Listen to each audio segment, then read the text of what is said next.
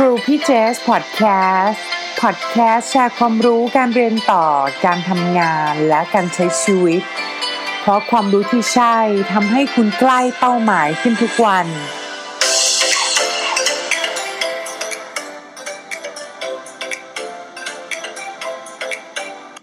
สวัสดีค่ะขอต้อนรับเข้าสู่ครูพี่เจสพอดแคสต์คุณอยู่กับเจสภักษิกรทับทิมทองค่ะวันนี้เป็นพอดแคสต์ประจำวันที่7พฤษภาคม2562นะคะก็มาอัปเดตย้อนหลังกันนิดนึงนะคะช้าไป1-2 วันวันนี้ค่ะก็จะมาแชร์ให้ฟังเล่าให้ฟังเรื่องเกี่ยวกับ ranking ของ Global MBA เป็น ranking ที่จัดทำโดย Financial Times ค่ะ Financial Times เนี่ยก็คือเป็นแมกกาซีนเป็นสำนักข่าวชื่อดังเลยเนี่ยแหละค่ะแล้วเขาก็ได้มีการจัด ranking ของ MBA ทั่วโลกเลยนะคะอันเนี้ยคือตัวพอดแคสต์พอดแคสต์ก่อนหน้านี้ค่ะประมาณเอพิโซดที่50กว่า57-58เนี่ยค่ะเจสเคยรีวิวไปแล้ว ranking ของ MBA ค่ะซึ่งอันนั้นเนี่ยเป็นเฉพาะในสหรัฐอเมริกาเท่านั้นนะคะจัดทำโดย US News Ranking มันก็จะมีแต่มหาลัยในอเมริกาค่ะวันนี้เนี่ยค่ะก็จะมาแชร์อยากจะมาแชร์เพิ่มเพราะว่าหลายๆคนเนี่ยก็ไม่ได้สนใจที่จะไปเรียน MBA เฉพาะในอเมริกาใช่ไหมคะเดี๋ยวนี้เราก็สนใจในอังกฤษยุโรปบางคนก็สนใจในจีนในสิงคโปร์ฮ่องกงเยอะแยะเลยก็เลยอยากจะมาแชร์ Global Ranking MBA ให้ฟังแล้วก็หลักๆเลยก่อนที่เราจะไปดู ranking เนี่ยนะคะของแต่ละที่เจ๊จะแนะนำเสมอเลยว่า ranking ของที่ไหนก่อนที่เราจะไปดูอันดับเขาเนี่ยอยากให้รู้ด้วยว่าแต่ละที่เขามีหลักการในการจัด ranking มหาลัยยังไงมี methodology อะไรเขาให้น้ำหนักตรงไหนบ้างเพราะว่าอะไรคะสำคัญยังไงเพราะว่าการที่เราจะไปดู ranking ของคนอื่นเนี่ยเราก็ต้องรู้ด้วยว่า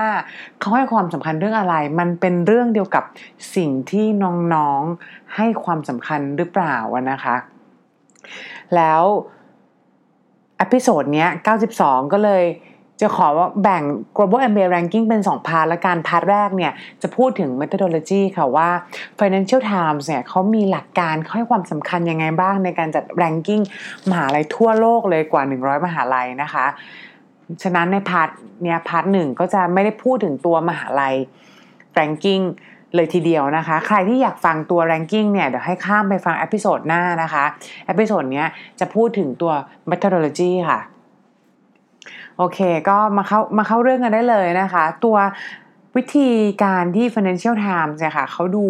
มหาลัยเนี่ยจริงๆเขาเซอร์เวย์มหาลัยมากกว่า150แห่งค่ะแล้วเขามี criteria หลักๆอยู่20 criteria นะคะซึ่ง20 criteria เนี้ยสามารถแบ่งออกเป็นหลักๆเนี่ยค่ะได้3กลุ่มนะคะ1กลุ่มที่มาจากตัวอัลลัมไนนะคะ2กลุ่มที่เป็นข้อมูลเกี่ยวกับทางมหาลัยแล้วก็เรื่องที่3เรื่องเกี่ยวกับ research กลุ่มแรกค่ะกลุ่มแรกที่เป็นข้อมูลที่มาจากอัลลัมไนนะคะกลุ่มนี้เขาให้เปอร์เซ็นต์เวททั้งหมด 61% แล้วมาจาก criteria ทั้งหมด8ข้อค่ะแล้ว8ข้อนี้หามายังไงก็คือทางตัว Financial Times เนี่ยค่ะเขาก็เวิร์กกับทาง KPMG นะคะส่งเซอร์เวย์ไปค่ะส่งเซอร์เวย์ไปให้อัลลัมไนที่จบไปแล้ว3ปีนะคะเรียนจบไปแล้ว3ปีเนี่ยแล้วให้อัลลัมไนเขาตอบกลับมาแล้วเขาก็มีกฎค่ะว่าอัลลัมไนแต่ละมหาลัยเนี่ยต้องตอบเกิน 20% นะเขาถึงจะเอาข้อมูลตรงนั้นเนี่ยมา take into account แล้วก็มาคิดถ้าเกิดใครตอบไม่ถึงมหาลัยไหนตอบไม่ถึง 20% เนี่ยก็จะตัดมหาลัยนั้นออกไปนะคะก็ง่ายๆเลยค่ะถ้าเกิดมีอัลลัมไนส่งไปให้1,000 คนน่ะอย่างน้อยก็ต้องตอบเกิน200คนนะคะข้อมูลจะได้มี data มีสถิติมากพอเอามาใช้ได้แล้วปรากฏว่าที่เขาทำไปปี2019เนี่ยนะคะ ranking ของ Financial Times ปี2019ก็มีอัลลัมไนเฉลี่ยแล้วแต่ละมหาลัยเนี่ยก็ตอบมา 38% นะคะฉะนั้นก็ต้องดูด้วยว่าข้อมูลตรงเนี้ยที่เราจะดูต่อไปตรงเนี้ยที่มัน account ถึง 61% ของข้อมูลที่มาจากอัลลัมไนเนี่ยมีคนเฉลี่ยตอบมา 38% เท่านั้นนะอันนี้เป็นข้อสังเกตอย่างหนึ่งนะคะแล้วใน 61% เนี้ยมีอะไรบ้างหลักๆเลยค่ะ เสาหลักใหญ่เลยนะคะมาจากเรื่องของเกี่ยวกับรายได้เงินเดือนค่ะตัวแรกเนี่ย 20% แรกมาจาก weighted average salary after 3 years นะคะก็ไปดูว่าค่าเฉลี่ยของเงินเดือนที่พอทำงานผ่านไปแล้ว3ปีเนี่ยเป็นเท่าไหร่นะคะอันนี้เป็นตัวเลขแบบ absolute คิดเป็น 20% ในการเวทคะแนนตัวที่2ค่ะก็คือเป็น percentage salary increase ก็คือดูว่าตัวรายได้เนี่ยก่อนไปเรียน MBA รายได้เป็นเท่าไหร่หลังจากเรียน MBA รายได้ขึ้นเป็นเท่าไหร่ยกตัวอย่างเช่นก่อนไปเรียน MBA รายได้อาจจะประมาณ100,000 เหรียญสหรัฐต่อปีนะคะหรือประมาณแบบ3 ล้านกว่าบาทพอไปเรียนกลับมาแล้วเนี่ยได้รายได้เป็น200K หรือว่า 200,000 เหรียญต่อปีก็คือเท่ากับขึ้นมา 100% นะคะอันนี้ก็จะเป็นตัวเลขเป็นเปอร์เซ็นต์ตรงนี้ก็จะคิดเป็น 20% ค่ะเท่ากับ2เสาหลักใหญ่เนี่ยก็คือข้อแรกรายได้เฉลี่ยคิด 20% ข้อ2คือเปอร์เซ็นต์ increase คิด 20% นะคะแล้วที่เหลือเสาที่3เนี่ยก็คือจะเป็นหลายๆข้อมูลมารวมกันค่ะอันแรกก็จะเป็น value for money นะคะอันนี้คิดเป็น 3% คิดยังไงคือคิดง่ายๆเหมือน ROI นะคะหรือ return on investment ว่าลงเงินไปเท่าไหร่แล้วเราได้รายได้กลับมาเท่าไหร่อันนี้เขาคิดจากรายได้เป็นหลักค่ะ value for money คิดจากเอาตัวตั้งนะคะเป็นเงินเดือนเฉลี่ยหลังจากทำงานไป3ปีนะคะแล้วก็หารด้วยตัวรายได้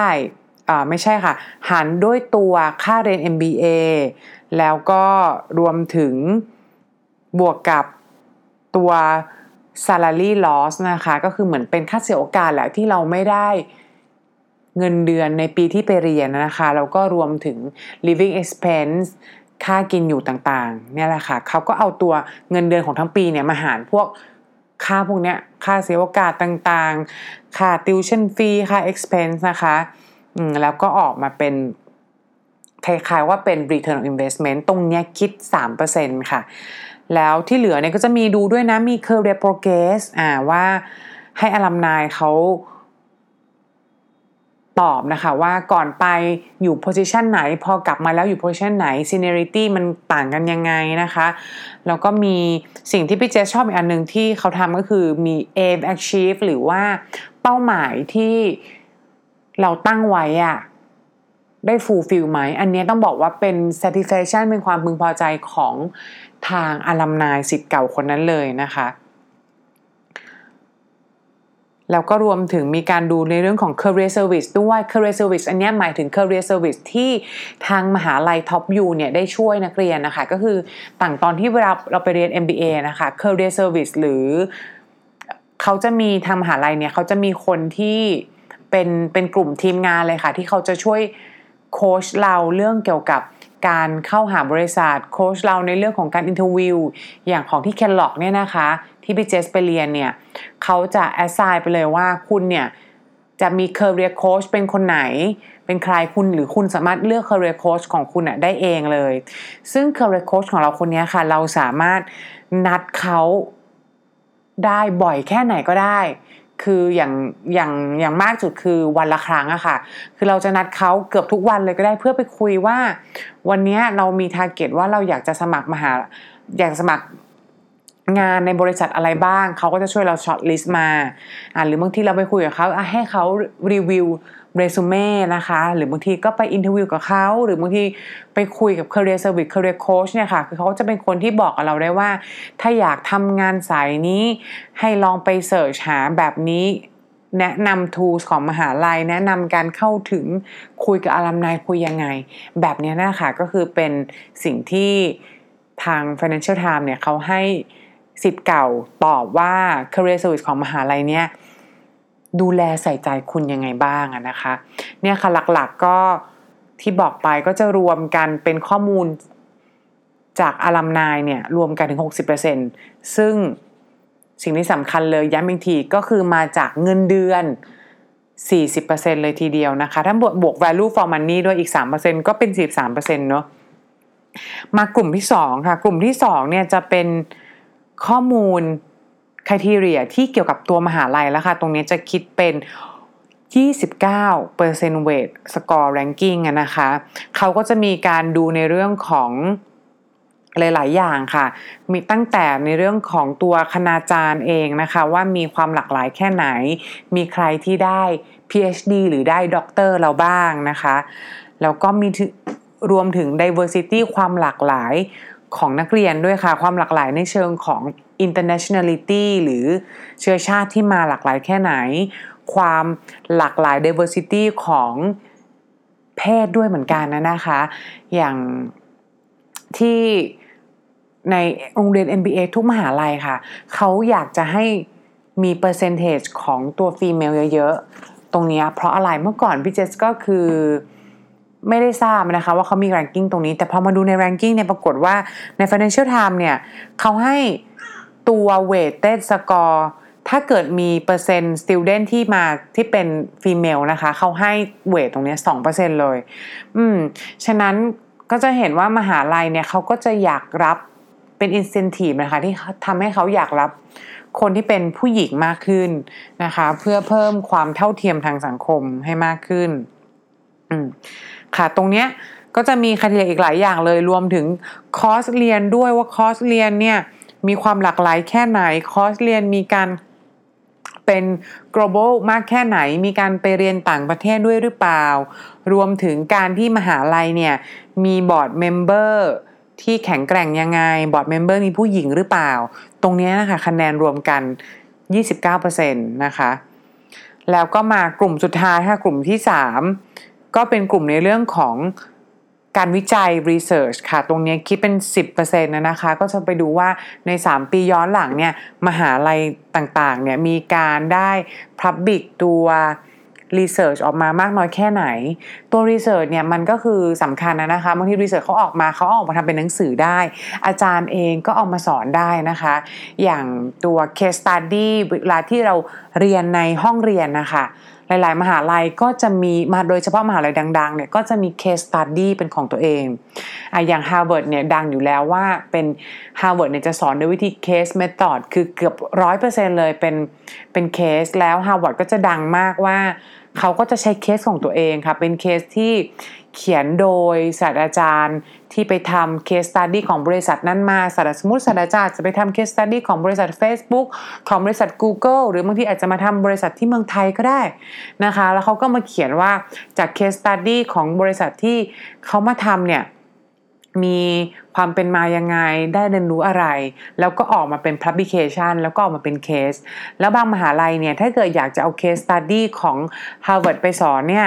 ก็ต้องมาจ่ายเงินให้ Harvard นะคะอย่างตอนที่พี่เจสเรียนที่ Kellogg ที่ Northwestern เนี่ยก็จะมี case study ที่ใช้ของ Harvard บ้างเหมือนกันแล้วก็จะมี case study ของ Kellogg โดยอย่างของ Kellogg เนี่ยก็จะดังในเรื่องของทางด้านกลยุทธ์strategy ในเรื่องของ entrepreneurship ในเรื่องของ marketing นะคะซึ่งตรงนี้เขาก็จะมี Kellogg เนี่ยก็จะมี case study ที่เขียนโดยอาจารย์ของตัวเองอย่างจำได้เลยว่าเคสที่ไปเรียนที่ Kellogg เนี่ยก็จะมีเคสที่เขียนเรื่อง Johnny Walker ด้วยค่ะBlack Label เนี่ยค่ะตัววิสกี้เนี่ยค่ะที่เราเห็นกันเนี่ยเป็นเคสที่ออกโดย Kellogg นะแล้วเขาเขียนเรื่องเกี่ยวกับการทำการตลาดรวมถึงการทำการตลาดที่มาเมืองไทยด้วยอันนี้พี่เจสจำได้แม่นเลยเดี๋ยวขอแชร์เล็กๆแล้วกันคือความต่างมันอยู่อย่างนี้ค่ะตอนที่ไอตัว Black Label Johnny Whiskey เนี่ยตอนที่ขายอยู่ในอเมริกามันจะเป็นอีกภาพนึงเลยค่ะน้องมันจะเป็นภาพที่ใครกินรู้ไหมคะจะเป็นภาพเหมือนแบบอยู่ในเหล้าอยู่ในบาร์เหล้าอย่างเงี้ยค่ะแล้วเป็นคนแก่ๆกินน่ะเป็นคนแบบเป็นอัปป๋าอายุประมาณแบบ50-60แบบเนี้ยนั่งกินวิสกี้แล้วเวลาที่คนอเมริกันกินเขาจะกินแบบเป็นวิสกี้เพียวๆเลยนะใส่น้ำแข็ง on the rock แล้วก็เทวิสกี้ลงไปนิดนึงจิบๆเอาเพียวๆแต่พอมาเมืองไทยค่ะจอห์นนี่วอคเกอร์ตกใจคนไทยกินแบบไหนคนไทยไม่ใช่แค่ใส่น้ำแข็งนะบางทีคนไทยใส่กับโซดาใส่กับโค้กใส่กับน้ำเปล่าบางทีเอามาใส่กับชาเขียวโออิชิด้วยแล้วคนที่กินกลุ่มคนที่กินก็ไม่ใช่แบบค คนแก่ๆนะคะเป็นวัยรุ่นเนี่ยแหละเนาะที่เราเห็นว่าไปกินแล้วกินกันเป็นโต๊ะด้วยไม่ได้นั่งเป็นตามบาร์ไม่ได้ขวดใครขวดมันคนกินเป็นกับเพื่อนแบบนี้ก็เลยเป็นวิธีที่เคลล็อกเขามาเขียนว่าตอนที่จอห์นนี่วอลเกอร์แบล็กเลเบิลเนี่ยเข้ามาทำตลาดในเมืองไทยทำยังไงให้สำเร็จแบบนี้แหละค่ะก็เป็นการที่เขาความสำคัญของการที่มหาลัยต้องมีรีเสิร์ชออกมาเพื่อที่จะให้นักเรียนเนี่ยได้มี case study เรียนรู้แล้วก็ทำให้มหาลัยเนี่ยแสดงให้เห็นว่ามีศาสตราจารย์มีคณาจารย์ professor ที่มีความสามารถนะคะ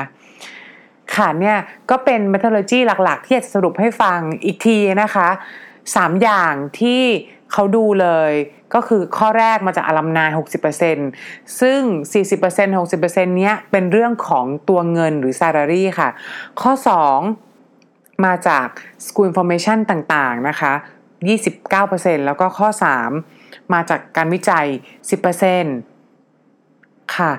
แล้วสิ่งที่เห็นเลยเนี่ยถ้าใครลองไปกลับไปฟังเอพิโซดที่57 58ที่เป็น MBA ranking ของอเมริกาเนี่ยจะเห็นเลยว่ามีความแตกต่างกันชัดเจนเลยในเรื่องของการให้ criteria ของเกี่ยวกับตัวเงินค่ะอันนี้ที่เราดูแล้วเนี่ยของ Global MBA ranking ของ Financial Times นะคะจะให้ความสำคัญเกี่ยวกับเงินเนี่ยอะไรที่เป็นเกี่ยวกับเงินเนี่ยพี่เจสนับมาแล้วรวมกัน 43% ค่ะแต่ถ้าเกิดเป็นของตัวUS New Ranking ที่ดูของ MBA เนี่ยค่ะเขาจะให้ตัวที่เป็นอะไรเกี่ยวกับรายได้เนี่ย 35% เท่ากับว่า Financial Times ให้ความสำคัญเกี่ยวกับ ROI เกี่ยวกับ Return เนี่ยเยอะกว่าแล้วจุดสังเกตอีกข้อหนึ่งก็คือ Global MBA Ranking ของ Financial Times เนี่ยจะไม่ดูเลยว่ามหาลัยเนี่ยเข้ายากเข้าง่ายใช้ GMAT เท่าไหร่ไม่ดูเลยดูหลักๆไปที่คุณภาพกับเงินผลตอบแทนที่ได้แต่ในส่วนของ US New Ranking เนี่ยเขาจะมีการดูคะแนน GMAT จะดูในเรื่องของ acceptance rate selectivity ของมหาลัยนั้นด้วยนะคะอันนี้ก็เป็นสิ่งที่ข้อแตกต่างกันนะคะค่ะก็ขอบคุณนะคะที่เข้ามาฟังวันนี้นะคะหวังว่าจะได้ประโยชน์แล้วก็รู้ด้วยว่า global ranking ของแต่ละที่มันคิดต่างกันยังไงแล้วถ้าเกิดใครอยากได้ข้อมูลเพิ่มว่า Top U ประกอบไปด้วยอะไรบ้างใน Global MBA Ranking นี้ก็ฟังเอพิโซดหน้านะคะใครมีคำถามอะไรส่งมาได้ในคอมเมนต์นี้เลยค่ะหรือ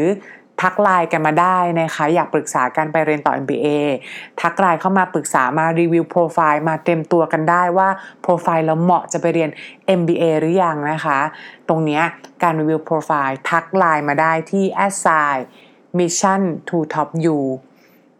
วันนี้ลาไปก่อนพบกันใหม่เอพิโซดหน้าสวัสดีค่ะ